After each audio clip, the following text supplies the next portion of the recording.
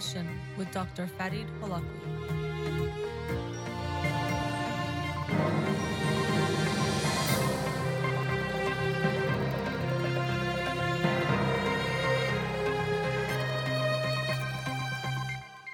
Good afternoon and welcome to In Session. I'm your host, Dr. Farid Holakwi, and I'll be with you for the next 2 hours here on Radio Hamra. Studio number to call in, 310-441-0555. I'm a licensed clinical psychologist, so you can call in with any questions related to clinical psychology, including any emotional or psychological issues, parenting issues, and relationship issues as well. You can also follow me on Twitter or Instagram or like my page on Facebook to get updates on the show or suggest topics or books for the program. And the shows are uploaded at the end of each week to my SoundCloud page and podcast on iTunes. Again, our studio number, 310-441-0555. The book of the week for this week that I announced Monday is Gender and Our Brains by Gina Rapone. Gender and Our Brains, How New Neuroscience Explodes the Myths of the Male and Female Minds. And I'm just about 30 pages in and enjoying it so far. I had this for a couple of months, actually. It's kind of on the longer side, so I wanted to make sure it was a week where I'd be able to devote the time to get it done for Monday's show. But it has a similar theme to books I've done recently, like Superior and Inferior, both by Angela Saini, and actually an Inferior that talked about how so much science or research had, quote-unquote, proven that women were inferior and men were superior. In that book, actually, I remember that Gina Rapone was interviewed and her research was talked about, or her opinions were talked about.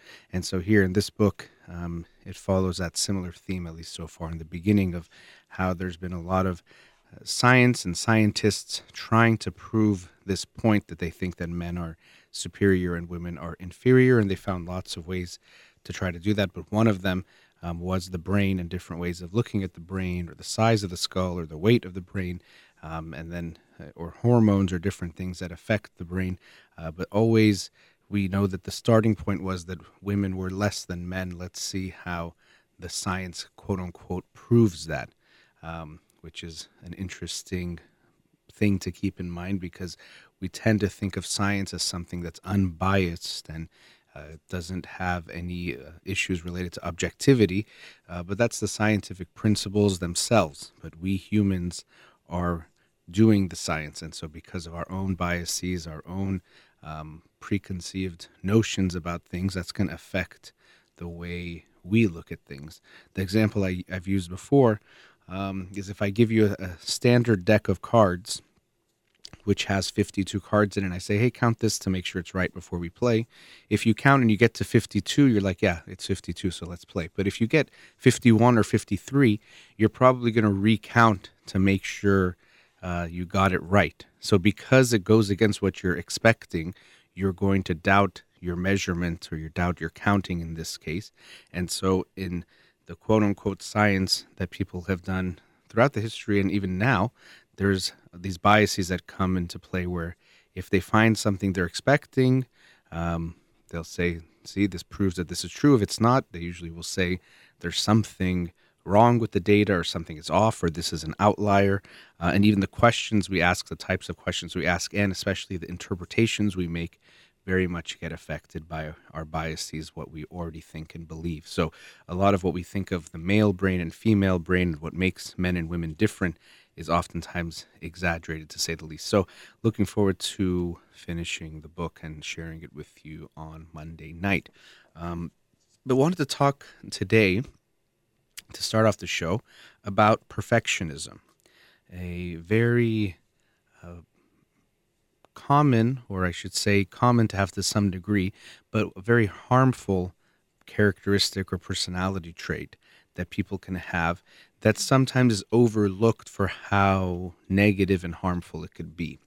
And part of the reason for that is that we often think of different psychological traits in a more playful way. So say, oh yeah, I'm a perfectionist, and people will show off about it or talk about it in a way, just like people will say, oh, I'm so OCD, as if it's just like a thing because you like things to be clean or organized, that you have a very serious mental disorder. It might just mean you like things organized. You might even have more of OCPD, obsessive compulsive personality disorder.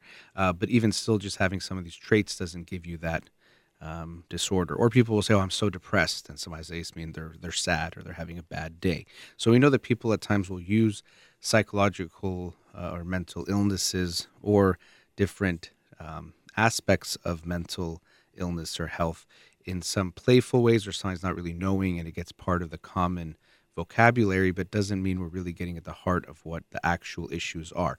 So perfectionism is one of those things where people will throw out there, and many of us will have it to different degrees. But when we have really strong perfectionism, it is a really debilitating and potentially dangerous trait. The reason why I say dangerous is there's been recent research and recent interest in looking at the connection between perfectionism and suicide. When we think about suicide, of course, we can think of depression, also drug addiction. Lots of things can be factors for depression, and especially one mental trait or at least state that people will think of is hopelessness. That if someone feels hopeless, which means they feel like what they're going through is very painful and it won't get better, it's only going to stay the same or get worse, then you decide that maybe it's better just to end it. It's not going to get any better, and I can't take this anymore. So that hopelessness is something that even therapists are very aware of in asking clients about if they're concerned about suicidality. See, is there any hope? Has this client, this person, given up hope completely? Because that tends to put them at a higher risk to act on that by hurting themselves, taking their own lives. And so we will be very sensitive to that. But perfectionism is one that we don't often think of in that same way, because perfectionists tend to be high performers. They tend to try to do very well. They can often be very high functioning. And this is where it gets itself, it can be very dangerous, that because they're perfectionists, they tend not to show weakness or show that they're going through things. So you might see them as high strung. Sometimes we'll call them type A. Sometimes we'll say they're, have high standards or really push themselves.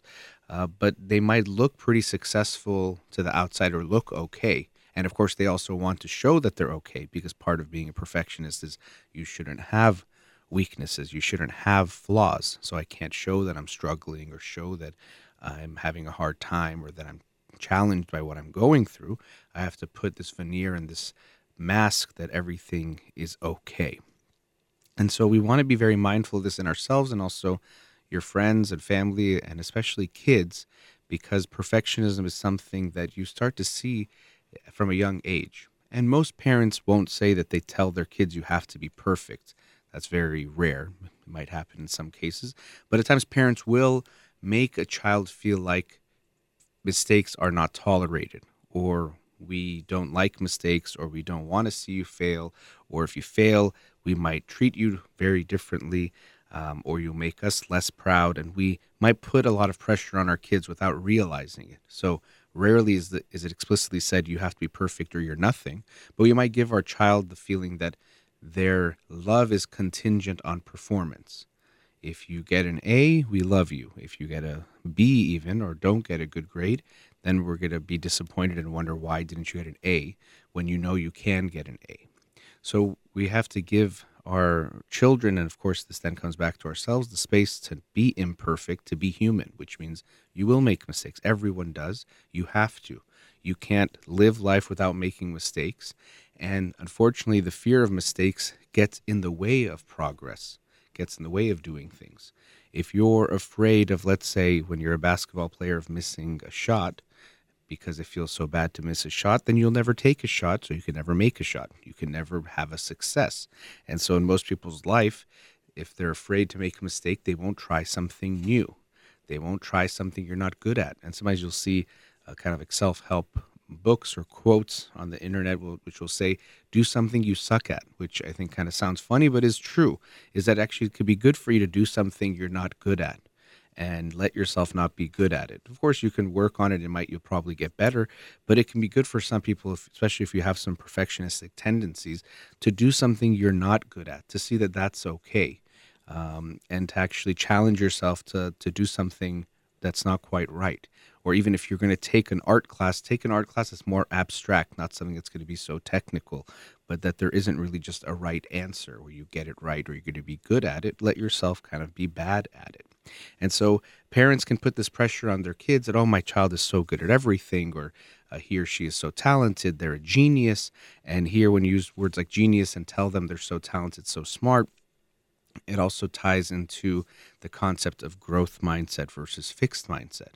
If you keep telling your child that they're so smart, you're a genius, you're brilliant, you're virtuoso, of course, those sound like pleasant things, but you also are putting a pressure on your child that they have to always be perfect. They have to always get it right. They have to not make mistakes.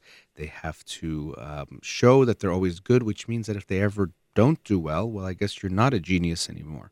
You were a genius because you got an A on your math test. If you get a B, I guess you're not that smart. That's the message we're sending to our kids, and this is why it's so much more important to praise the effort rather than praising them for some kind of intrinsic talent that they have. Oh, you got an A on your math test? You must have worked really hard. You must have studied really hard. And it might seem like a fine distinction, or maybe it's not that big of a deal, but we know that that pressure over time builds for the child and builds within us to then be afraid to do something we're not good at, to make that mistake. So we might think that if I'm complimenting my child, how could that hurt them? If I tell my child she's a genius every day, how can that be bad? And of course, you might say it sometimes. Of course, we're never going to only praise effort and not praise anything else. Actually, that wouldn't be good either, because if you really see your child, you might notice things. Oh, you are really, like, you're so artistic. You're good at drawing. You can give them compliments for skills as well, but we really want to make sure the majority of our compliments are coming based on their effort. You've tried so hard, which really is the truth also. If you're going to do well at something, it happens because you work very hard. So we want to give them that type of praise more than the praise for just being good, because that puts a lot more pressure on them that you can't make a mistake. So in this way, it's very much tied in to perfectionism. If I'm afraid to make a mistake to prove I'm not that thing, it makes it very scary to try something new. And so that's why when they've done some studies looking at mindset, I think it was with fifth graders, and they gave them like a puzzle or a math problem. And when they finished and they got it right, with half of the kids, they told them, oh, you got it right, you're so smart. With the other half, they told them, oh, you got it right, you worked so hard. And the kids that were given the praise for their effort were more likely to want to try a more challenging puzzle next. Whereas the ones who were told they were so smart, they were actually afraid, in a way, to try that harder puzzle. They wanted to have something as easy or easier than what they had done, because getting it wrong is too scary. The stakes become too high. Whereas when you praise the effort, they actually get excited about a challenge. They know that if they can't get it, it doesn't mean they won't be able to get it. That means they have to just work harder to get the puzzle right or to figure it out. And that effort will be rewarded. But if it's just the talent, then it becomes very scary to try something new. So there's many indirect and direct ways that you may pass on to your children this sense of perfectionism that they'll internalize. And of course, as is the case with all things, you have to look at your own relationship to perfectionism and to making mistakes. Do you tolerate mistakes in yourself? Are you okay with that? Because if you're not, then you might project that onto your kids as well. If you can't tolerate a B for yourself, and then if your child brings home a B, you might be like, oh, that's not good. That's actually something really bad. And so I have to make sure my kid doesn't think this is okay. So we have to look at our own relationship with mistakes and getting things wrong and realizing it's okay to make mistakes. No matter who you are, even if you're not a perfectionist, we don't like making mistakes usually. It's not a good feeling to get something wrong or to not get it right.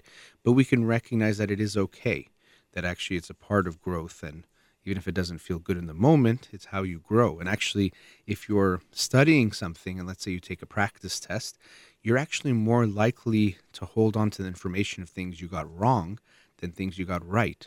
And it could be because when you get something wrong, you have kind of a bad feeling, or it makes you feel this surprise or different types of emotions that might make that information stick better. You'll remember the thing you got wrong even more because you're like, okay, yeah, that's what I thought it was, but it's actually this. And it might make you think about it more deeply, so you might actually do better because of those mistakes. So rather than thinking that the mistakes are some kind of enemy, the mistakes can actually help you out. So we're at a commercial break, but after the break, I'm going to talk some more about perfectionism and how it can affect us so negatively. But like many things, it's not something we can just change overnight, but we can work on that. So after break, we'll talk some more about perfectionism. If you want to call in about this or any topic, go right ahead, 310-441-0555. We'll be right back.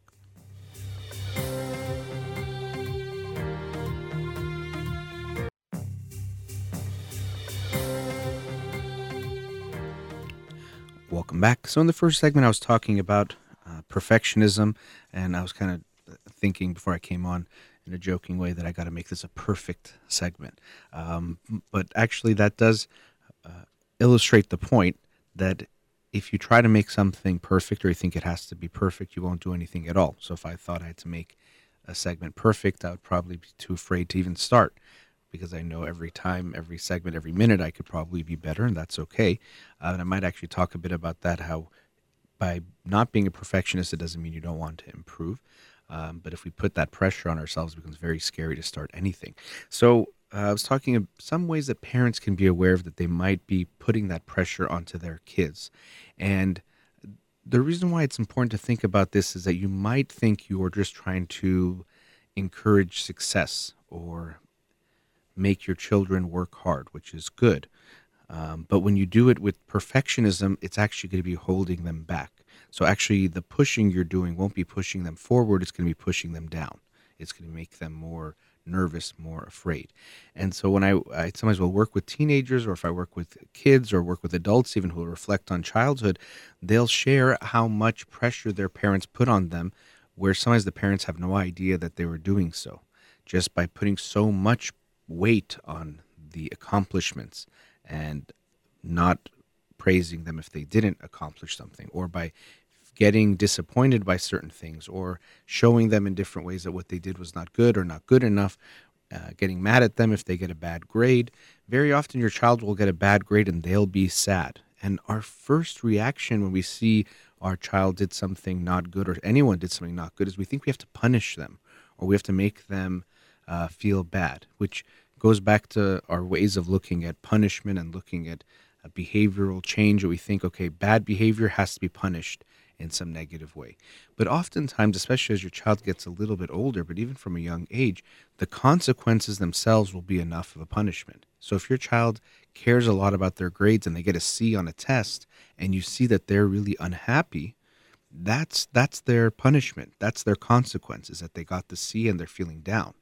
Your job isn't to pile that on. And very often parents think I have to show them that what they did was wrong, but clearly they're showing you they already know it's wrong or bad. I don't feel good about this grade. So you can talk to them and work with them and see how you can support them if they want to work harder, what they need to do better. But don't think that your role is to add to that. Or if a kid, is a little bit older and has an accident, they, let's say, wet their bed or are out and have an accident. Sometimes parents think they have to punish them to show them that was wrong. But usually your child is already so embarrassed and ashamed about what happened. What they actually need from you is more support. They don't think this is a good thing. I want to keep doing this. So you have to punish them to show them that it was wrong. No, they actually need for you to give them the support they need. They're probably feeling really bad. Help them feel okay. Show them you love them no matter what. That's going to help them more than you need to somehow put them down or make them feel worse. So we have to remember that even though our reaction at times is, oh, bad behavior has to be punished, we have to realize that the world is already giving them their punishment with the consequences. We don't need to add to that. And so that can make them feel even worse about making a mistake or doing something wrong. They don't need us to add fuel to that fire that's already burning within them, saying that I did something bad or I am bad. And this is where perfectionism leads us. It's not just I made a mistake. It's I'm bad, I am nothing, I'm not good enough, I'm not lovable.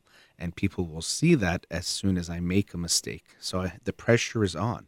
And so we can see how exhausting that would be. Imagine if you felt that everything you do, either you do it right, which is okay, that's fine, or you do it wrong and it's disaster. You're unlovable, people will think you're stupid, no one will want to be your friend.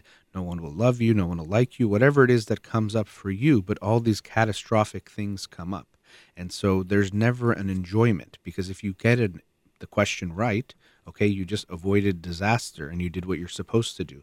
But if you get it wrong, then it's this whole cascade of scary feelings and painful feelings and fear of being found out and fear of people seeing that you're not smart or not whatever it is you want them to think about you. And that's very, very hurtful. And so, because of that, perfectionists become very good at hiding things, both from others, but also eventually from themselves. And so, very often when we tell people to be more compassionate to themselves, be more loving towards themselves, what people will reply at times is, well, that's going to mean I'm going to be too easy on myself. I'll never do anything. I won't work hard. I won't challenge myself. That's actually being weak and making me soft and making me not grow. But this is actually not what we see, because if you are loving with yourself, you're not loving in a way of coddling yourself, because you actually want what's good for you. So if you're at your job and you're not doing well on something, it doesn't mean you say it doesn't matter, you don't have to do anything, you're, deserve to just take a break, rest, and never work again. No, you say, you know what, you're tired, you're having a hard time, but let's see how we can get through this, because you know you want to get this done, and it'll feel good for you and be good for you to get this done. Not the other side, which sometimes people think is the tough love, but really there's not love in it of, come on, you got to do this. You're being lazy. You're being stupid. What's wrong with you? You're the only one having a hard time with this. What's the problem? Just get it together and finish it now. And we think that that's good, tough love to push us forward. But if anything, that's just going to push you down. Maybe it'll fuel you sometimes. But guess what? Next time you have something to do, if you know that you're going to punish yourself, if you don't do it right, you might be afraid to even realize you have something to do. You are much more likely to engage in avoiding and avoidance behaviors because it's scary to face that. It's similar to the example we use when you have two different types of parents. If you make a mistake, if you break a vase, and you have one parent who is going to respond by beating you or yelling at you or telling you what's wrong with you and all these mean things, or if you have another parent who you know will be disappointed or maybe won't be happy because you broke something, but will still respond in a loving way, will help you clean it up or deal with the issue and fix it, you're much more likely to tell the second parent than the first one. So the first one, who has that punitive parent, is much more likely to literally sweep it under the rug, try to hide they broke this vase, try to come up with some excuse, but they're much more likely to try to hide, lie, or pretend like it didn't happen because it's too scary to face the consequence of telling the parent about what happened. But the other one could say, you know what, I don't like it, and maybe it doesn't feel good that I broke something or I did something wrong, but I know it's not going to be scary, and actually it'll be better to bring it up and deal with it. So we see that people who have more self-compassion actually are more likely to face their own mistakes because it's not as scary to face a mistake. But people who lack self-compassion are much more likely to hide things from others and themselves. If they make a mistake at work, they're like, oh gosh, what do I do? And they try to hide it from the manager, the supervisor. And then a lot of times what happens is these become bigger problems. Sometimes they try to cover it up or they try to make up for it. So they do riskier things or do something else that's wrong. And it becomes bigger and bigger and bigger. And then now it's a huge problem where all it was something small that could have been addressed if they were okay with saying they made a mistake or something went wrong or something was not like it was supposed to be or as they had planned. So we can see how it actually gets in the way of improvement. It doesn't actually push us forward when we're a perfectionist. If I'm afraid to make a mistake, I'm afraid to start. So perfectionism is the enemy of progress. Perfectionism is the enemy of growth, especially when it comes to things like growing in a thing you're not good at. You're too afraid to start something new because you know you're going to be bad at it at the beginning.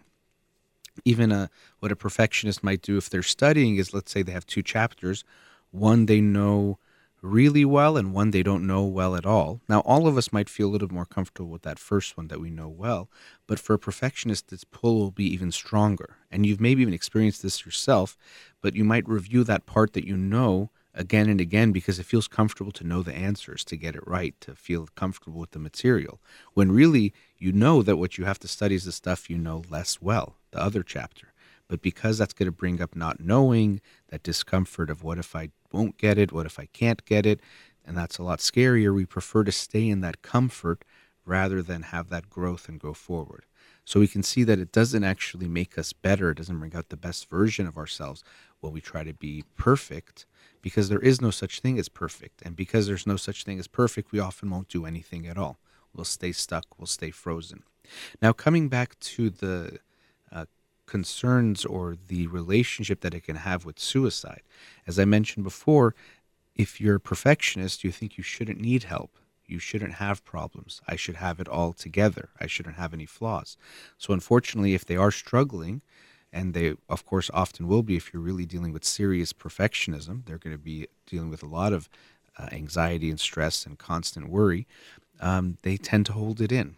And so, if a perfectionist comes in for therapy, rarely it's to deal with their perfectionism. It's usually they want to perform better.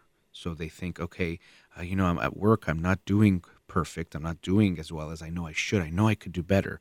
I'm not meeting my potential. So they might come into therapy to help them deal with that. They know they have to do better, or they have to be more perfect, or they can do more than what they're doing. So that's what they want help with, not realizing that what's fueling that, what's driving them, is actually really burning them out and hurting them. And that's the bigger issue.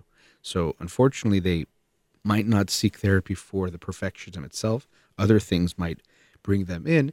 And when it comes to not just seeking professional help, but help from people around them, very often they won't show you that they're not okay.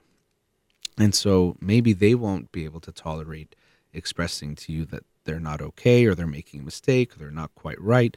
But hopefully you can give them that space, whoever you are, to your friends, family, loved ones, kids, that it's okay to tell you that you don't expect perfection from them, that you don't love them because of their performance or based on some achievement they have. You love them for who they are, and you love them for being human, which means they make mistakes. They, of course, will get things wrong and do things that aren't right, and that's okay because we all do those things. So hopefully we can give them that space. And if you are someone who's dealing with this, realize that it is an unrealistic expectation. Nothing has ever been perfect. No one has been perfect, even we could say for a minute or a day.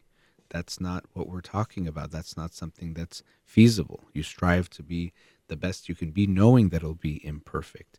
And so if you have that standard, realize that no one expects that from you. Unfortunately, it seems like you might be expecting it from yourself, but you don't need to, because it's not realistic. It's getting in the way.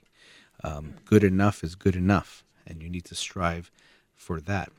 And so one last point is related to what I was saying before, of how people think that if you are not a perfectionist, you won't be that good, or you won't really aspire for something. Since I talked about the analogy of shooting a shot in basketball, I'll use a similar one. It's like, to me, shooting free throws. And I used to like shooting free throws because I was pretty good at it. And so you can be very good to the point where you, let's say, make most of them, or make 80 or 90% of them. And so each time you shoot one, you will expect to make it. That makes sense. You make them more than you miss them. But you also know that if you're going to shoot a lot of them, you're going to miss some. And you have to be able to accept that I'm going to make some mistakes. You're never going to make all of them. There's no way to do that. Even the best shooters in the world will make some mistakes. And so you have to have that space. So life is like that too. You keep trying your best. You might expect to do well, but if you don't, you know it's okay. You know that I can accept my mistakes. I can accept my shortcomings. And so sometimes we praise people for not accepting mistakes in themselves or others, or we'll talk about how good it is to be my harshest critic. And you hear it all the time, whether it's in sports or in other arenas, where people will ask them a question and say, oh, I'm my hardest critic. And it can be okay that you're aware of yourself and you want to grow, but not really in the way that you're so hard on yourself for everything you do. So we shouldn't be praising this, that, oh, it's good to not tolerate making any mistakes and being so hard on yourself. We think that shows how good we are and how much we're aspiring for greatness. But actually, this tends to backfire. When you are so harsh and judgmental about your mistakes, you'll hold yourself back. You'll be afraid to take risks. You'll be afraid to take chances, because those are more likely to be areas where you will make a mistake. You will get it wrong before you get it right. And so rather than praising perfectionism and praising this type of mindset of never making any mistakes, we should realize that they're really just something that's fiction. It's not a real thing. If you're actually so hard on yourself, you won't even let yourself start. You won't even let yourself try. You can aspire for greatness. You can want to do something great and push yourself, but in a positive way. As I sometimes say, rather than running away from a nightmare, which is if I make a mistake, I'm horrible, chase a dream. Go toward your dream that I want to do good because it feels good and is the good thing to do. So we can actually choose between not wanting to fear being nothing because I make a mistake and feeling good about ourselves for doing something right. So perfectionism is a very serious mental, if you want to call it mental health issue or mental health trait that people can have that can be very dangerous. As I mentioned, it's becoming more apparent that it's linked to suicide in ways that we hadn't anticipated before. It wasn't thought of as much as things like hopelessness, but it very much is there because we can't accept that we're not doing perfect. If we need help, that makes us feel weak. We feel afraid to ask for help. We'd almost rather die than ask for help, literally in some cases, unfortunately. And so it pushes people in a bad place when they try to be perfect, when they try to be something that we can't be. Of course, you're going to be disappointed when you do that. So it can be very sad to see someone struggling with perfectionism.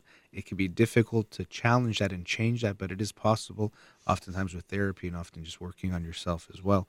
But I hope that if you're hearing this and you're dealing with it, you realize the standard that you're holding yourself to is unrealistic and it's hurting yourself, and that people will love you for not being perfect. They don't expect that from you either.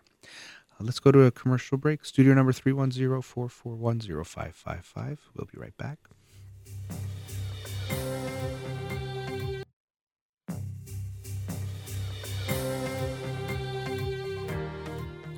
Welcome back. Let's go to a caller. Radio Hamra, you're on the air. Hey, how's it going? Good, thanks. Thanks for calling.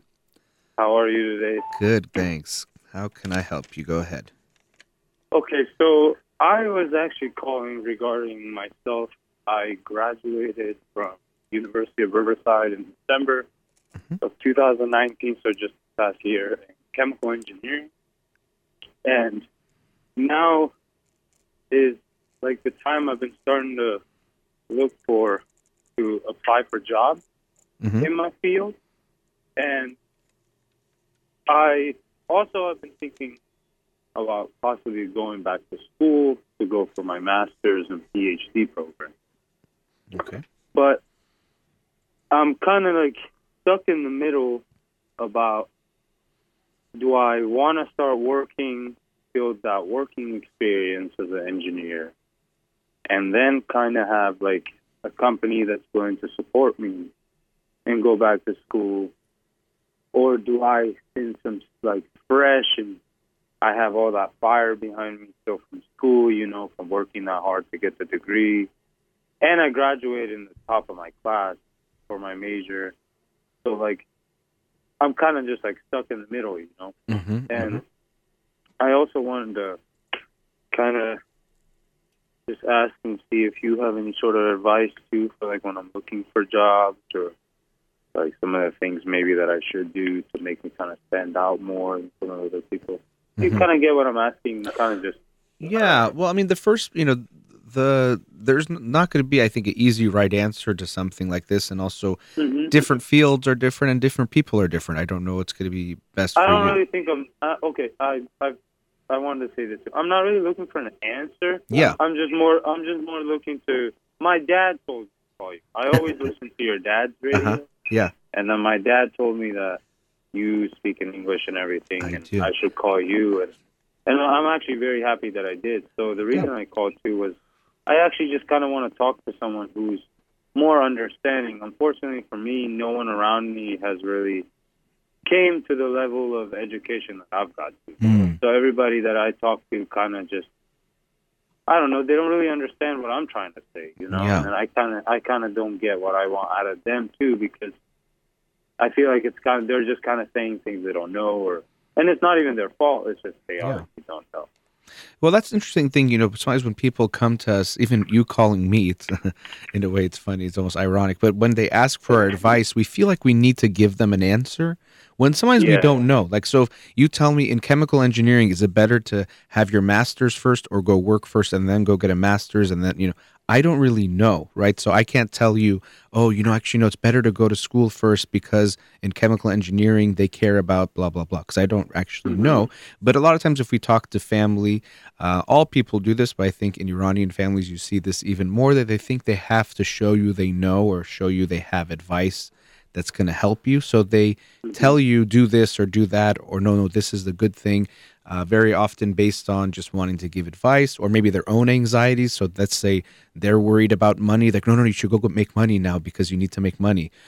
Or they really like education. So they say, no, you should definitely go to school. You shouldn't work. So, they often will give you advice when they don't know, or they just feel like they have to give you something. So it can be tough when you don't know yourself, and then you ask people and they give you different advice, or sometimes they can tell you in a very confident way, this is what you should do. And then it can make you question what you should do. So I think it's important to ask people, not just family, but ask people in your field who know the field better than definitely me and know it better than you as well, to get their input. But the most important thing for me is that you at the end make a decision that you think is the right one, that it's coming from you, because you're the one that's going to have to live it and live with the consequences, the good and the bad. And so it's important for you to make sure it's coming from you and not anyone else. Yes, and now this goes to exactly what makes this very difficult. So I'm going to be very blunt with you. Mm-hmm. When I was younger, I was a very, very, let's just say I was a mixed up kid. I did a lot of wrong things. Just being stupid, being young. Yeah. And what that ended up causing was it got me a felony. So I'm actually a convicted felon in the state of California. Mm-hmm. So what that does is, now with a bachelor's degree in chemical engineering, even though I'm on top of my class, still when I go to apply for jobs, a lot of companies will look at that as a downside. They'll look at it like, oh, you made a mistake, this happened. And that's kind of like, for me, when I've been applying too, it's like I know that's going to come, and I never lie about it. Always, you're always going to get the 100% truth from me when it's on an application or on anybody who I talk to. But that's where the conversation came up, that do I go now and just continue doing my school? Because right now, if I go to the court, my attorney says if I go to court, I can go and show the judge that, hey, I went to school, and maybe we can go ahead and bring it down to like a misdemeanor, and a couple of years again bring it down to maybe a misdemeanor. But that's always like a maybe, But my attorney says if I was to go continue school, or just continue and put more time on it, so a little bit more time passes, the chances of when we go back to get that removed off my past, at least for jobs and stuff, sake, would be almost a 99%, where to right now with only a bachelor's degree, it's about 70%. So for me, if I go to school and get my master's and PhD, that always looks much, much better for me in every aspect.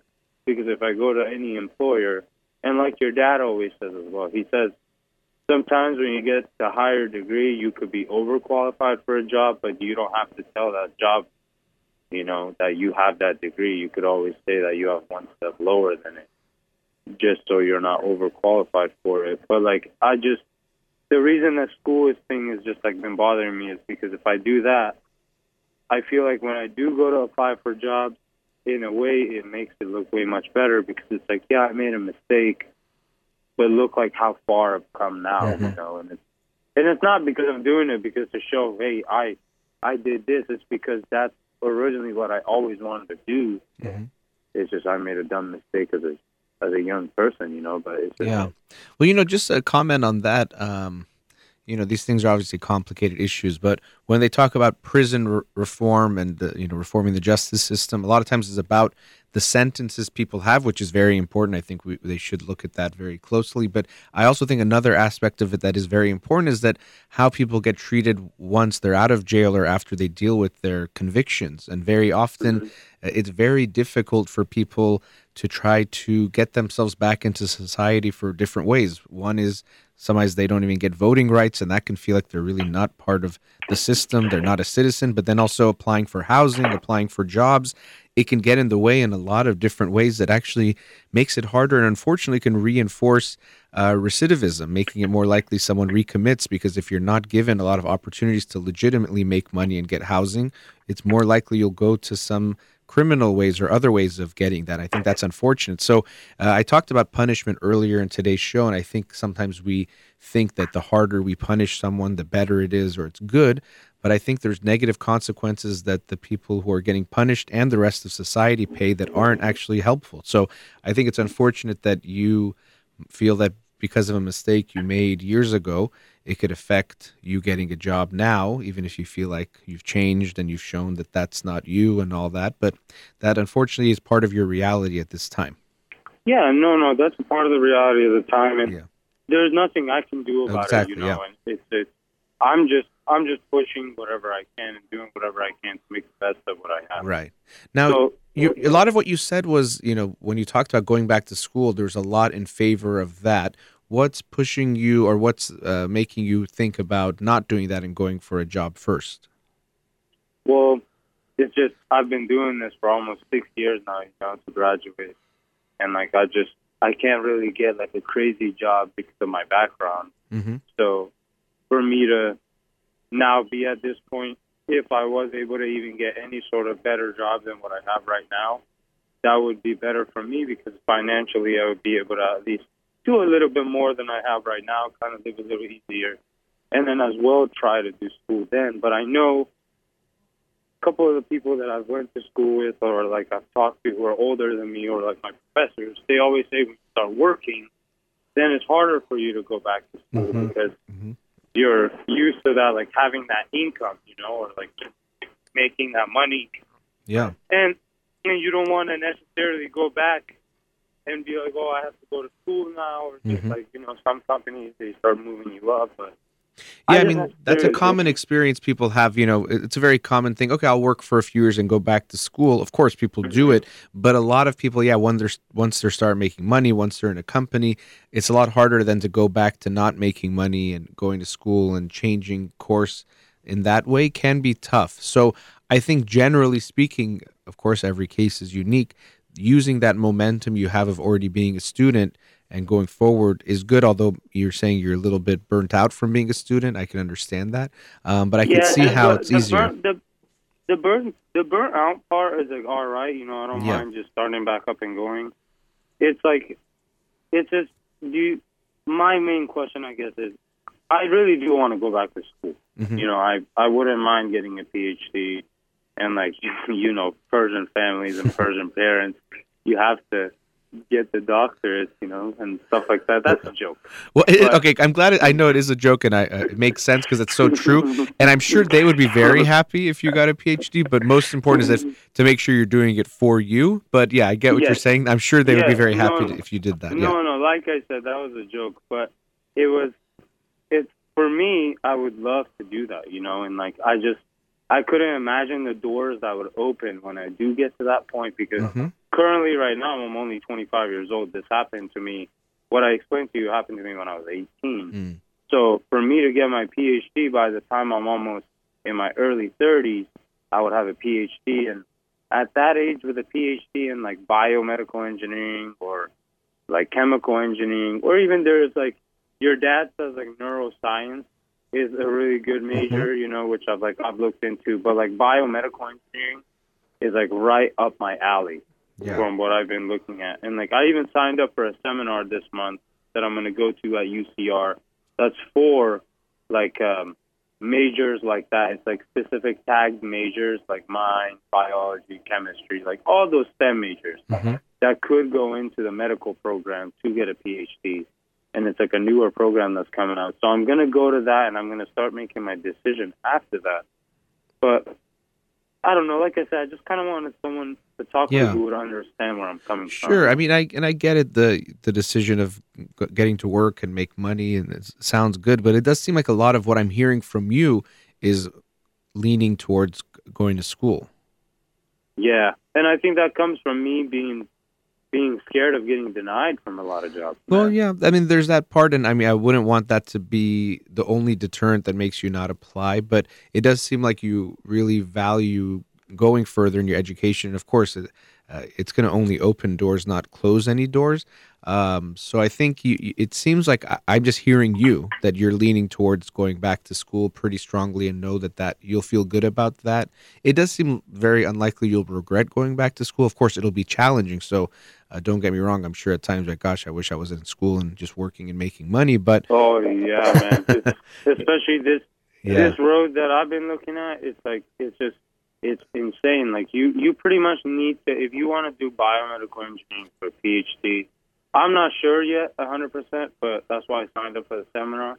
But I'm pretty sure it's almost the same as getting into med school. Like you need to pretty much go through like the same steps after you get your bachelor's to be able to apply to get into med school. And for me as an engineer, that's not like a crazy task because I'm used to it, man. I'm used to not sleeping at night and like just pulling my hair out of my head, trying to figure something out. And it's like awesome. I love that like feeling, but it's just I just wish I never had that burden that happened to me when I was 18. Yeah, I wish that didn't have to be part of your decision making calculus of like trying to incorporate that of getting a job and how it might be even more challenging. It's always like a big weight around my neck, just kind of pulling me down. No matter how much I try to swim, to reach the top of the water to like breathe, it's just like nope, we're going to pull you right back down, and it's like, and it's all my fault. Well, I mean, I was going to actually ask you this. Like, I mean, I know there's the legal and logistical ways it holds you back, but do you feel like you haven't forgiven yourself for what happened? Oh, I've forgiven myself. Okay, good. Yeah, no, I forgave myself a while ago, man, because I knew deep inside my own potential. Mm-hmm. After all that stuff ended, I did so many crazy like things where I made lots of money, or like I was able to get to like achievements in my life after that, that like I never imagined I would be able to when I was going through that, because all I heard continuously was your life is over, like the fact that everybody around me told me that this happened to you, you can't really do anything in America was just like, for me, was so hard to hear. And then I still was able to do all these things. And like, just the fact that I graduated in such a hard degree at the top of my class, like already is like good enough for me to know, no matter what anybody else says to myself, I know it's not true. Good. Because I don't know too many people who've done that degree to that extent. And that's why I think my dad, too, and my dad is one of the main people who keeps telling me to go back to school, is because I think if I do go to the judge in the future, which I might lose on making money for 5-6 years even, or I might have to still struggle and deal with this. But I know the day I walk into that courthouse and if that gets put away forever, that moment will change my whole life again, Sure. And like that's why I think school is, the more, like you said, I'm leaning towards school, and now I'm starting to see it myself, too, is it's a really big gamble.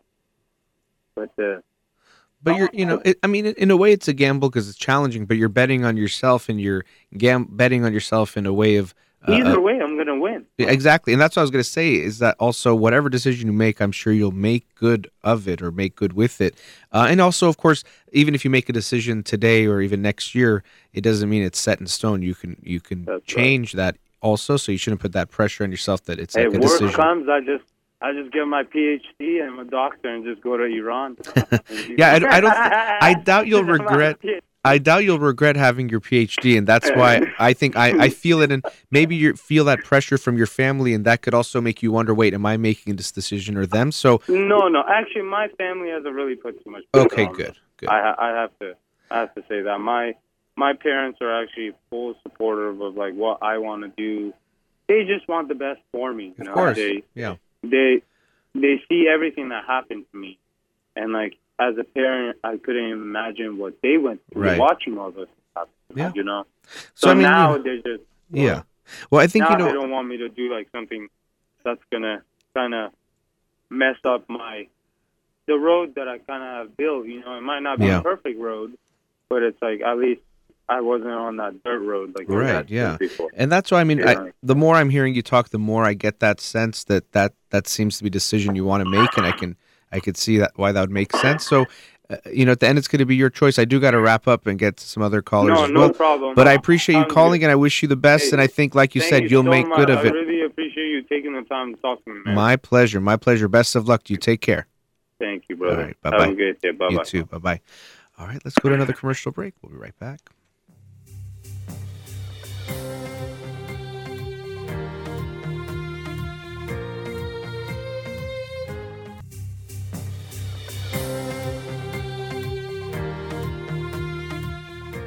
Welcome back. Studio number 310-441-0555.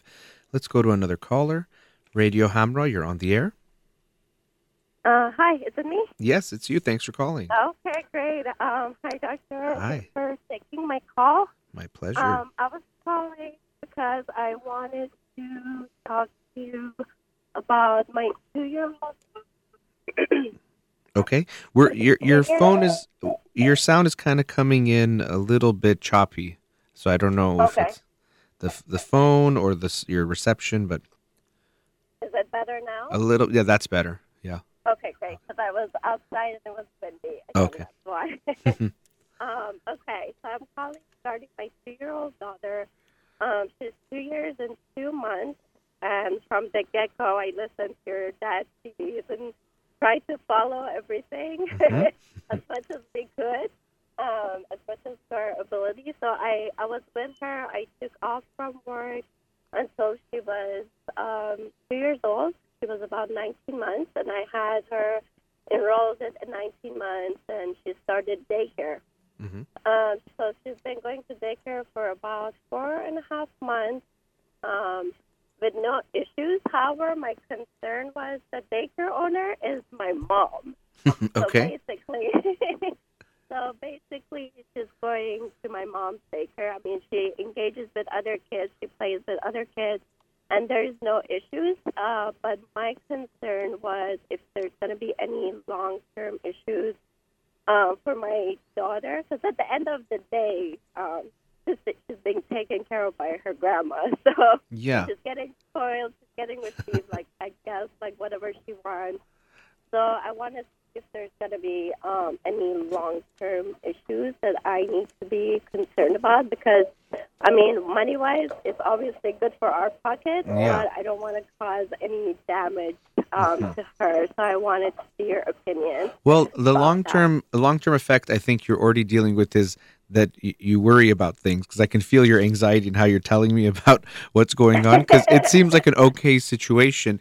My actually first thought was how your mom handles having your daughter there and the other kids and trying to be fair or not be biased towards your daughter. How many other kids are in the daycare? It's a small daycare, so like less than the maximum is like 10, but usually there's 8 other kids. Okay. And there's the helper, so she has another teacher, and then her. But I know that she gets a special attention compared Yeah. to other kids. I'm sure, and that's hard. I mean, some of that's going to be natural. The only another concern I could have is that, it could be odd for her, especially I'm glad it's not you, like as the mom, but if she's used to having you as the mom and having all of you, and then she sees you playing with 10 other kids, and, that might not feel very good. So, Right. that's something I would be just kind of aware of seeing if that's having an effect. Does she get jealous if your mom is playing with the other kids or She giving them does. attention? Yeah. Okay. Yes. Yeah. Yeah, that would be my biggest concern, because it's like a feeling of, wait, what's going on here? Because to her it doesn't make sense of, okay, well, these, 9 kids, their parents are paying, so grandma's got to, treat me differently. To her, it just doesn't make sense. Like she's sharing her all of a sudden or not getting as much attention. So that would be the thing that would just concern me, of seeing how that affects her, if it seems like she gets really upset about it. So I don't know. What have you noticed in that regard? So my mom has told me she does get jealous, like especially like if my mom is trying to read to all of the kids, she starts kind of screaming and want all the attention for herself, like telling my mom not to read books for everybody. Or if my mom has to hold a younger baby, she'll go and sometimes she'll try to pull on their leg or just cling to my mom and things like that. Yeah. So I mean, that would be the thing I would consider. And now actually that we're talking about it more, I could see it being more of an issue. Not the way you said it, I think it sounded very dramatic of long-term damage and things. So I think that's why I reacted the way I did. But when you talk about it more, I can see your concern, and I would have that concern too. Especially I wouldn't want it if it was you. Or let's say her dad, because that would be a very big blow. I mean, it's hard enough when a child has a sibling come along, let alone 8 or 9 of them every day that randomly show up. So I would see if you feel that it's becoming too much. Also for your mom, it's to be honest, to the other kids, if she can't really be there for them because your daughter is going to pull too much, or if she's trying to hold a baby who really needs her and your daughter's not going to be able to handle that, that could be an issue of how much she can really be there for all the kids, which is what she needs to be able to do. So I don't see this as some huge, this is going to lead to some definite long-term damage, but I can see your concern of how it is, one, different from a daycare experience, really what we're looking at, but also there is these issues where I don't want from your daughter's side for her to have this feeling of, oh, why doesn't grandma want to play with me? Or, I have this competition in a way for her attention and her love, which could have some effects. And then also from your mom's side of dealing with having her there when she probably wants more from her than, she's going to give to the other kids. Yeah. The reason I guess I was being a little bit dramatic because I tried to call your dad like 3 weeks ago, and he just talked to me offline. He didn't bring me on the radio station, but he was just telling me that absolutely not. But that's how kids get messed up. So that's why I was like, dramatic. Yeah, well, that tends to be the way he'll say things. But I do see, like I said, as we talked more, the concern you had and maybe he had, I could see how it makes sense. And I get that financially it's a lot cheaper to get essentially free daycare. But it could have that effect that I think it could be making her feel like she's sharing or has to compete for the love, which doesn't feel good. Because again, to your daughter, she doesn't get this is working hours or this is a daycare and these people are paying. And to her, it's just, okay, grandma wants to play with other kids more than she wants to play with me, or, I have to fight for her love. So, if financially it's possible, you might want to look at other options. Of course, it'll be tough because she's, I'm sure, more comfortable being with your mom. But it's something to be aware of. Apparently my father was much more concerned, and I'm sure that scared you a little bit. Yeah. Yeah. And then also I was curious, like long-term wise, because right now I know most of the time she gets her way at my mom's place. And then when she goes to an actual school or preschool, she notices that she doesn't get that special attention. And she doesn't get her way. How is that going to affect her in a few years? So mostly that was also. Yeah. I mean, getting special attention, of course, from you and her dad and in general with her grandma, she should be getting that in, when you guys are with her as her, her caregivers. But I mean, that's part of what they experience when they go to daycare, preschool, and then school is everything doesn't always go your way. And that's okay. They can handle it. Now, if they're feeling neglected or really getting hurt, that's not good. But it's okay for her to see that she has to share the time, or she has to, doesn't always get to play the game she wants to play is not necessarily good. So actually that could be, we could flip that around and see that as a bad thing. If she's, let's say, went to daycare and every time they did what she wanted always, I wouldn't say that's actually good for her development. So if your mom was favoring her too much in that way, it might actually be bad for her rather than good for her. And usually as parents, we think, okay, my job, I talked about this on my show Monday, is to prevent pain for my kid. So if my kid doesn't like something, doesn't feel good, then let's give my kid what he or she wants. But really long term, we need them to face small bumps and, uncomfortable feelings to realize this is what life is about. If you want to have friends, you can't always just play the game you want to play, right? You have to learn that sometimes we play their game, or sometimes I have to play a game I don't like very much. And so maybe it'll be an adjustment for her. Of course, it'll be adjustment, just changing. But, we want to help her even in that process if that's something you see is challenging for her. And just to see that from your own mindset as a parent, are you coming from that mindset that she should, things shouldn't bother her, or we should give her exactly what she wants every time, no matter what? When she's a baby, yes. But as she gets older, that's going to be, less and less. Definitely. Okay. Thank you, I guess. That was my major concern. I just wanted Sure. to gain more clarity and make sure that we're on the right track. It sounds like you are, and like I said before, sometimes we're so focused on being on the right track that we can get worried about every small thing, and so of course we take things seriously. We want to make sure we think about the decisions, and that's wonderful. But sometimes we put too much pressure on ourselves, and then even that will spill over to our kids also. So be aware of that. That trying to be, I was talking about perfectionism today, almost trying to be too perfect as a parent can actually get in the way of doing good parenting. Yes, that's absolutely true. Yeah. All right. Nice talking to you. Have a great day. Thank you so much for your time. My pleasure. Take care. All right. Let's go to another commercial break. We'll be right back.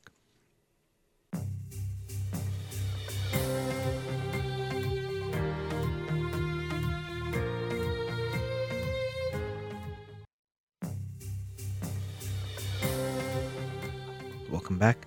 With the last caller, the topic of being a perfect parent came up, where I mentioned that and how that actually can get in the way of being a good parent. And so I mentioned before about some quotes about perfectionism and progress, or other ones that say perfect is I think it's perfect is the enemy of good, something like that.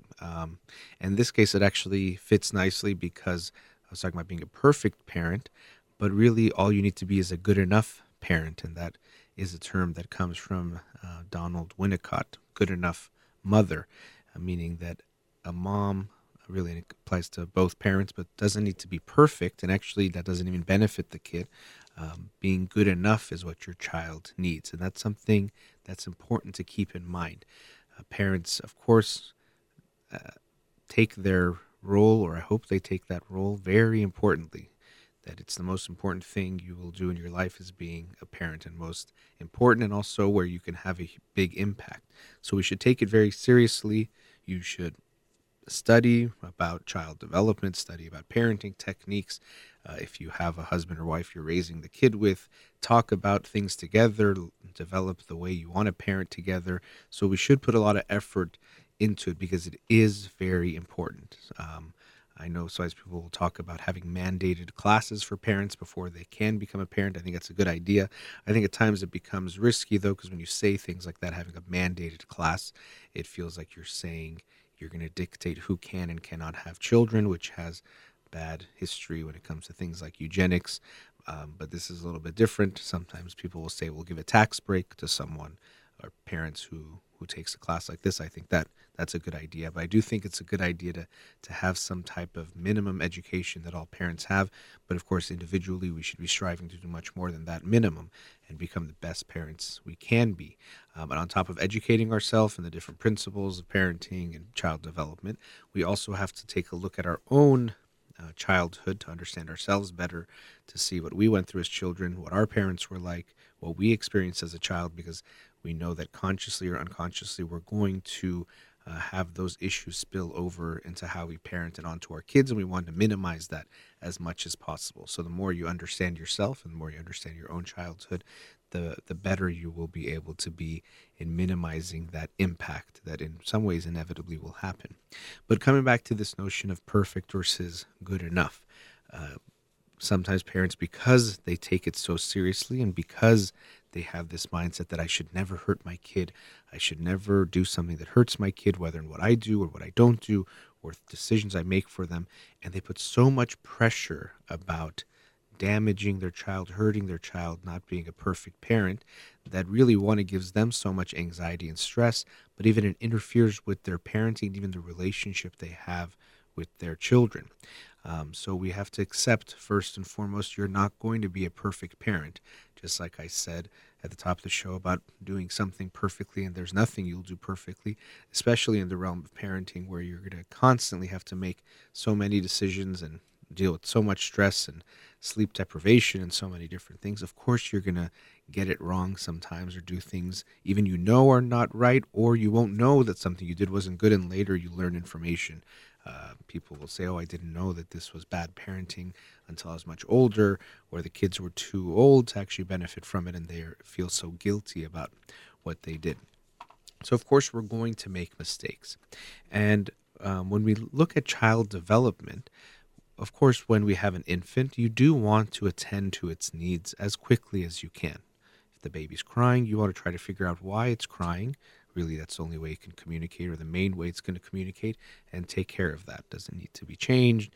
Does the baby need feeding? Are they just uncomfortable and need to be held? What's going on? And sometimes they just cry, which is very difficult for parents to deal with. You do everything, you don't know what's wrong, you can't figure it out, and the baby will keep crying, and that can be very, very stressful for parents to deal with, but that's just what it is. You try your best, and still it seems like you can't make the baby happy in that moment. So when they're infants, we do want to attend to what they need. But as they get older, what we start to realize, in a way related to something I mentioned with the previous caller, it's at times okay and even good for them to face some challenges or to not get everything they want met right that moment that they want it. And this doesn't necessarily mean you intentionally have to do things to make your kid not feel good or not meet their needs. You actually won't be perfect, and that's okay. So this goes back to, you don't have to be perfect, and actually even trying to be perfect might not even be good for your child. Being good enough is actually what you want, and is good enough to sometimes make mistakes. Even this theme carries over into therapy.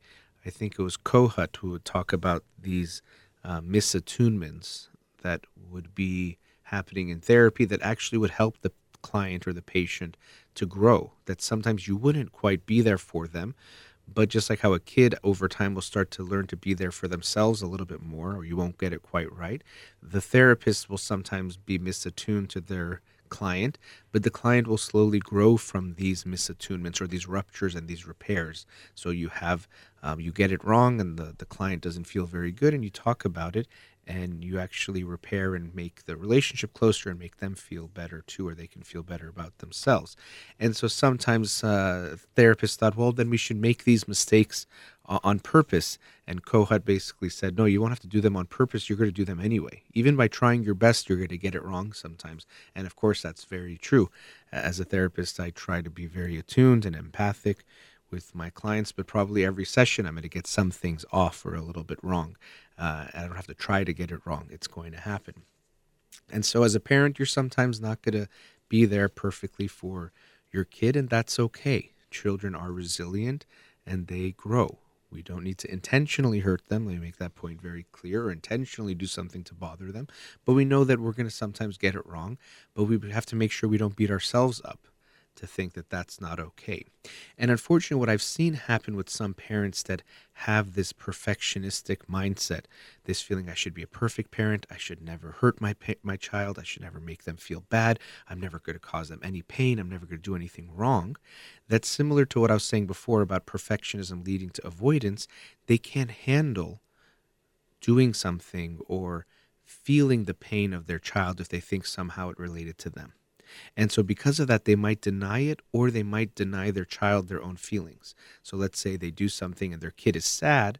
If I can't handle ever hurting my child, my reaction might be, oh, come on, you're not sad about that. Come on, you're okay. It didn't bother you, right? Because I can't handle thinking, what if I hurt my child?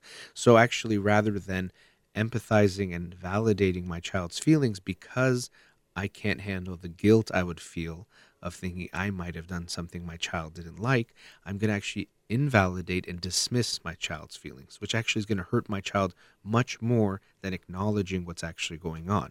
By telling my child, no, I didn't hurt you, or mommy or daddy can't handle thinking they hurt you, you're actually giving your child a very strong message that if someone bothers you, someone hurts you and you don't like it, you have to just hold it in and deal with it yourself. Because if you tell them, they won't like it. Or if you tell them, they're going to tell you that you're wrong, that you actually are okay. So parents will be in denial of how their children have been hurt. I've even seen it in therapy, or people will talk and they'll say, I never did anything that hurt you. Think of one thing I did that hurt you. Or can you ever remember an example of something I did that bothered you? Because they can't even accept that they hurt them in some way. So they're almost telling them, come on, let's see what you got. But really, if you are being a caring parent that can recognize how challenging it is to be a parent and how relationships are that inevitably we do hurt one another, you would think, of course I've done things that have hurt my child. Of course, I could have done better in some things that I did. Of course, I neglected some things that I could have done better that helped them. And many of the things I did, I probably didn't realize hurt my child. But if we come from a stance of there's no way I hurt you, that shows that it's not that I actually want to know that I hurt you, but actually that I can't accept it. And people do this in romantic relationships too, just not wanting to tolerate or accept that maybe they've done something to hurt the other person. So if the person is hurt, it must be their own fault. They're sensitive, or they're imagining things or remembering it wrong, or they have the problem, not me. It's not something that I did, it's you. And so you do this to your child too. If you can't tolerate that you've made any mistakes, then you're going to blame them for their hurt. Yeah, she's just sensitive about that. I don't know what to do. It's not good to be sensitive. She shouldn't be so sensitive about that, because I can't tolerate, okay, maybe I said something my child didn't like, or maybe I pushed my child a little bit too hard and they didn't like that. We'll find a way to figure out why we were right. So we have to accept that I'm not going to be a perfect parent, and thankfully that's okay. You can't be perfect. You won't be perfect. And we know that children develop well even when you are not perfect. All they need you to be is good enough. And so I really do love that concept from Winnicott of good enough mothering, because it takes the pressure off to realize I don't have to be perfect. I can't be perfect. And that actually in not being perfect, it might even help my child grow.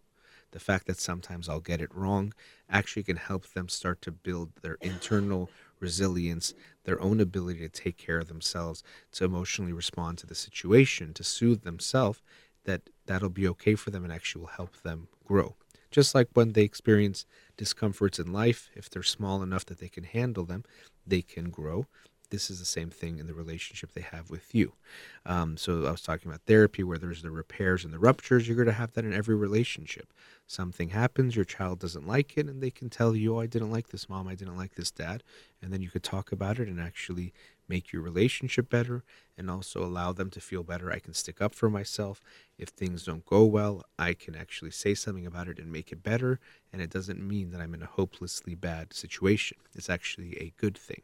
So we have to take that pressure off of ourselves. You're not going to be perfect, and that's okay. And actually, I think this desire to be a perfect parent, or the pressure we put on ourselves to be the perfect parent, contributes to what sometimes is called mommy wars, or it could be obviously daddies too, but these either online or in-person types of battles and judgments that people pass on one another based on how they're parenting. Because we have to believe that what I'm doing must be right. If I'm breastfeeding my child till 12 months, it has to be the perfect thing. And if someone stopped earlier or did it later, they're being bad parents. I have to judge you because I can't deal with this anxiety I have about if what I did was right or wrong. I can't deal with that uncertainty. So I project that onto you and telling you you were so wrong. Oh, you're doing that? Oh, you're really damaging your child's self-esteem, or you're really not letting them develop. I do this because that's the best way to help your kid. I mentioned the book Crib Sheet, or I talked about that book a few weeks ago. I really liked it because it mentioned or approached things in a very non-judgmental way about a lot of parenting decisions that we make so black and white, or people talk about in a way that this is the only way to do it.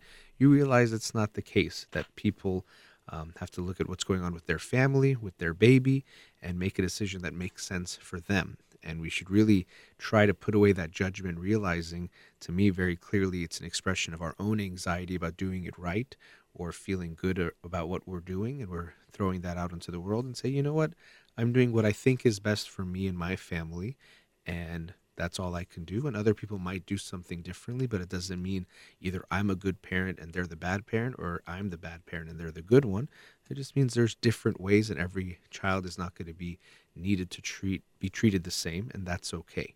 We can accept that I'm not going to be perfect. No one's going to be perfect. We're all struggling through this, and actually it'd be nicer if we support one another in that struggle of being a parent and how hard it is, rather than judging one another, tearing each other down, and saying you're doing it wrong, I'm doing it right, I'm good, you're bad.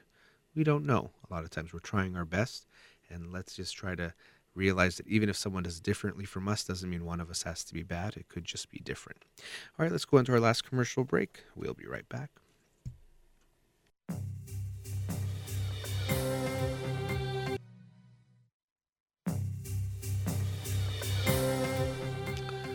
Welcome back. I wanted to conclude the show today talking with a few comments about the State of the Union address last night, not about the politics of it. And to be honest, I didn't get to see the whole thing, just watched some highlights of it and some news coverage and different snippets about it. But I know the speech itself obviously gets a lot of attention, but there was things that happened around the speech. First, that President Trump did not shake hands with the Speaker of the House, Nancy Pelosi, and then at the end of the speech that she tore up his speech in front of the camera in a way of showing that she thought it was bad. I think she said it was a manifesto of mistruths. And then, of course, there's what happens there and then what you see on the news and then social media. But what I'm always struck by, and it's something I try to remember for myself, is the biases that people will start to show when they talk about people from their side or the other side. And so if someone from your side does something, somehow it's very much okay. But if someone from the other side does something, you're feel like they should be ashamed of themselves and it's such a bad thing, even if sometimes it's the same thing. And so this is unfortunately one of the consequences of having partisan politics the way it is here in the United States, and you see it in other countries as well. But right now it's so strong where you're either on one side and you love everyone on that side and all the good on this side, and then you hate the other side, or vice versa. And there's no in between, and there's no, I could be a Republican, but I see some bad in some of the things we do and the people do, and I'm a Democrat, and same. I could see some good and some bad, but I can see it in a balanced way. I think, unfortunately, we're losing more and more of our objectivity because we're becoming so much in this kind of tribal mindset of fighting against the other side. And so what do I think of what happened? I didn't think either one of those actions were good. I guess I actually didn't see the part. I think the Speaker of the House didn't introduce the president in the formal or as formal of way with respect. So some people say she, quote unquote, started it. And it's funny when you see arguments like this or people start talking about these things because you realize it sounds like a schoolyard issue. And so you think it's kind of childish, and it is. To think, okay, who started it? Well, if you didn't introduce me in the right way, then I'm not going to shake your hand. Well, if you don't shake my hand, then I'm going to tear up your speech. It hopefully is not that those are the motivations, but this is what starts to happen. But to me, the defenses that people make or the ways we talk about people is something we have to be aware of. And ask yourself, as uncomfortable as it is, if my side, my team did that, what would I think? Would I think that it was bad? Would I say these same things? Has someone from my side done something like that, and did I respond in this way? Or does it really seem that my biases are showing themselves? And of course, when we look at the media, there's the biases that people have, but on top of that, sometimes there's an agenda. So if you're trying to make sure your team wins, so to speak, you're trying to obviously make your group look better and better and the other side look worse and worse.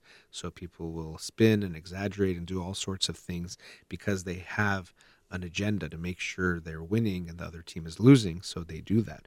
But even ourselves, naturally, we do that. And I use the word teams, and even as a big sports fan, we know that we're very biased about our teams. If your player does something kind of dirty, you're like, oh, well, he's just trying to win, or she's just trying to win the game. But if the other team does, like, oh, look at them, they're just bad people that do dirty things and are just going to do anything to win, and that's why they don't even deserve to win. Or if your player does something outside of the field that's bad, you'll be more forgiving of what they've done compared to others. I'm a big Messi fan, and yesterday I think he made some comments about some of the hierarchy at Barcelona, and I was trying to think about it in an objective way. Then maybe I didn't like what he said if someone else had said it, although I don't know the whole story yet, but trying to be aware that if another player said it, I might have judged it differently.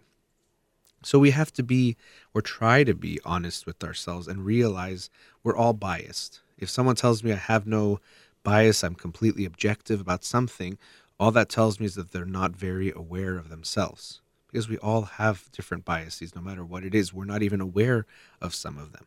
And so we have to have some of that humility about ourselves and knowing, okay, this is what I'm thinking, it's what I'm feeling, but let me think about it. So if you're a Republican or if you're a Democrat, think about that when you're evaluating something. And we'd like to think we are logical and rational and we don't get affected by these things, but we all do. Let's just accept it. We're human beings. We get affected by these things. If I tell you here's an article written by a Republican, if you're a Republican, you're going to read it very differently than if you're a Democrat and vice versa.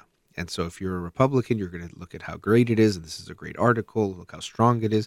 If you're a Democrat, you're quickly going to poke holes in it and be like, oh, look, this doesn't make sense. These arguments are stupid. This person's a bad person. You'll whatever it is, but somehow you look at it very, very differently. And so recognizing those biases doesn't make you weak. It makes you stronger because you're more aware of what's going on. Just like if you're, since I've been using some sports analogies, an athlete, knowing your body is injured in different ways, you can be mindful of what you do based on those injuries. Not knowing them actually means you might get hurt or perform even worse because you'll do something you can't do or you'll hurt yourself even worse. But being aware of those weaknesses will actually help you. So if you have a bias, own it, accept it. Of course, if you're a Republican, you're going to be biased towards Republicans and conservative values. And if you're a Democrat, same thing. And it actually relates in some ways to what I was talking about in the previous segment with parenting, where when it comes to a lot of these social issues, we think we know the truth, but really we have some anxiety about it. Is it really right? Is it totally the truth? And because of that, and because of our uncertainty, we will project that out onto other people. As I said last time with the parents, the same thing. Well, I'm not really sure, so I have to be, I'm so right and they are so wrong.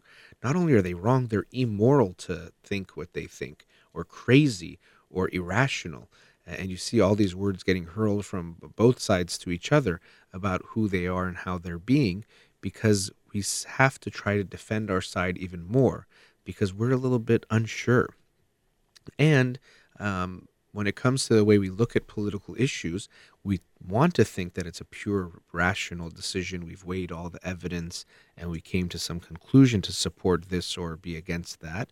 But really, we know that our emotions are playing a much bigger part than just our rational mind. So you hear about abortion and you have an emotional reaction to it that tells you either you're pro-choice or pro-life or whatever it is that you think about it. Now, it's not just based on the thought, it's based on your feeling about that. Okay, guns, what do you think about it? Yes, you'll feel something.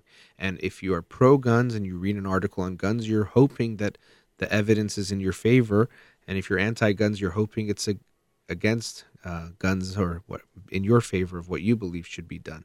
Not because you're looking for the truth, but you're looking to be right. And it can be tough to acknowledge that. It can be tough to accept that. I can feel that too sometimes. I know I have my biases about certain social issues. For example, when it comes to helping the homeless, I always want more to be done. I always think more should be done. And I do feel strongly about that. And I maybe emphasis on the word feel. I do think it's the right thing too when I think about it more deeply, but I know I'm biased when it comes to this. So if you tell me here's a study looking at when they gave more resources to families, I'll be honest, before I even read the results, I'm hoping that it helped or the authors and the researchers concluded that it was a good thing because I want to help. I want there to be more help. I don't want them to be suffering or to be struggling. So I'm already hoping for a certain result, or even if I had a choice, I might want to see the results in a certain way to favor what I already believe in. That's really how we are as human beings and something we have to accept. We are emotional and rational beings together, but we definitely have a big emotional side that is much more involved in how we think and what we do than we oftentimes want to accept. We want to think that we're just these cold, rational people who think about things, but we care a lot about things. We have feelings, and it's going to affect what you think, what you feel, and your political ideologies and all of that get affected by these things. So when you look at the actions of politicians, be aware that, of course, if they're on your team or not on your team, you're going to view those same actions very differently. And try to be more objective. We're not going to be perfectly objective, but we can try to challenge ourselves. It doesn't feel good. It feels really nice to be like, yeah, we're the good ones, they're the bad ones. Look what they did. Oh my gosh, you heard another one did this one did that. Our people are so good. Then a story comes out about corruption in your own party, and all of a sudden you don't know how to accept it, or you downplay it, or maybe you say, oh, look, everyone does it. This is just part of the game. You have to play dirty to win. You'll find a way to make it okay. And this also goes back to our mindsets of trying to make things very black and white. We like to split things, that it's easier to think of people as good guys and bad guys rather than, you know what, everyone's complex. The heroes we have that we value, they've done some things that maybe weren't good too, but they can still be someone that we value the things that they did. But if we want to say that they were pure good or someone else is pure evil, you're probably going to be wrong, because really no one is that. But it's easier to make people that way. So the ones on our team are good, the ones on the other team are bad. So I'm sure if you're a Republican, you'll look at what Nancy Pelosi did and be like, I can't believe it, and it was disrespectful and disgraceful to America. And then people who are Democrats think that him not shaking her hand was really bad, and that's disrespectful, and he shouldn't do that, and that was not okay. So be aware of how your biases are going to affect you. Try to be humble with yourself and have that humility that I am a biased person, because we all are. If someone tells me they're not biased, that means they just don't know their own biases, not that they actually are unbiased. And it even relates to things like in science, as I was saying before, because I have the book right in front of me about gender and our brains, that even though we might think we're looking at just data, but we are still making stories that make sense to us. So you might look at the same information and come to very different results based on what you want to believe, what you feel is better, and what you already think to be true. We can't unsee or unthink what we already know, and being aware of the biases are very important. So we're getting closer to a big election here in the United States, and unfortunately what that usually means is that the relationship between the two parties or people from opposite sides is going to get even uglier, where people will think even worse of the other side. It's like a big game is coming up, so of course you want the other team to be bad and not good and immoral and crazy and all those bad things. But I think that's one of the unfortunate things that we're seeing in politics, especially in America, is we are getting more divided. They've always been divided, but even more so, I think that we're becoming unable to talk to one another about having different opinions. And usually, if you talk to someone, you'll see that there might be some more logic or more understanding to why they think differently from you, and that can be okay. It doesn't mean they're bad people, they're crazy people. They're just different. Different doesn't always have to be bad. And realize your own insecurity about not knowing if what you actually believe is 100% right. And that's going to make you want to attack the other side. Sometimes you might be more clear about it, but especially if you're not, it might actually make you more biased in how you respond, because that uncertainty, what if I'm wrong in what I believe in? What if what I think isn't actually some kind of truth with a capital T? That can be very hard to accept, so we'd rather just totally paint the opposition as bad and for us to be the perfectly good ones. But none of us are good, and the theme in the show, you're not going to be perfect. You don't need to be perfect. No one is. We're going to be humans who make mistakes, who sometimes believe things that are wrong. You can change your mind. That's okay too. All right, we're at the end of today's show. Again, the book of the week is Gender and Our Brains, How New Neuroscience Explodes the Myths of the Male and Female Minds by Gina Rapone. Thank you to Ghazaleh here in the studio. Thank you to the callers and all the listeners out there. You've been listening to In Session with Dr. Farid Holakwi. Have a wonderful day.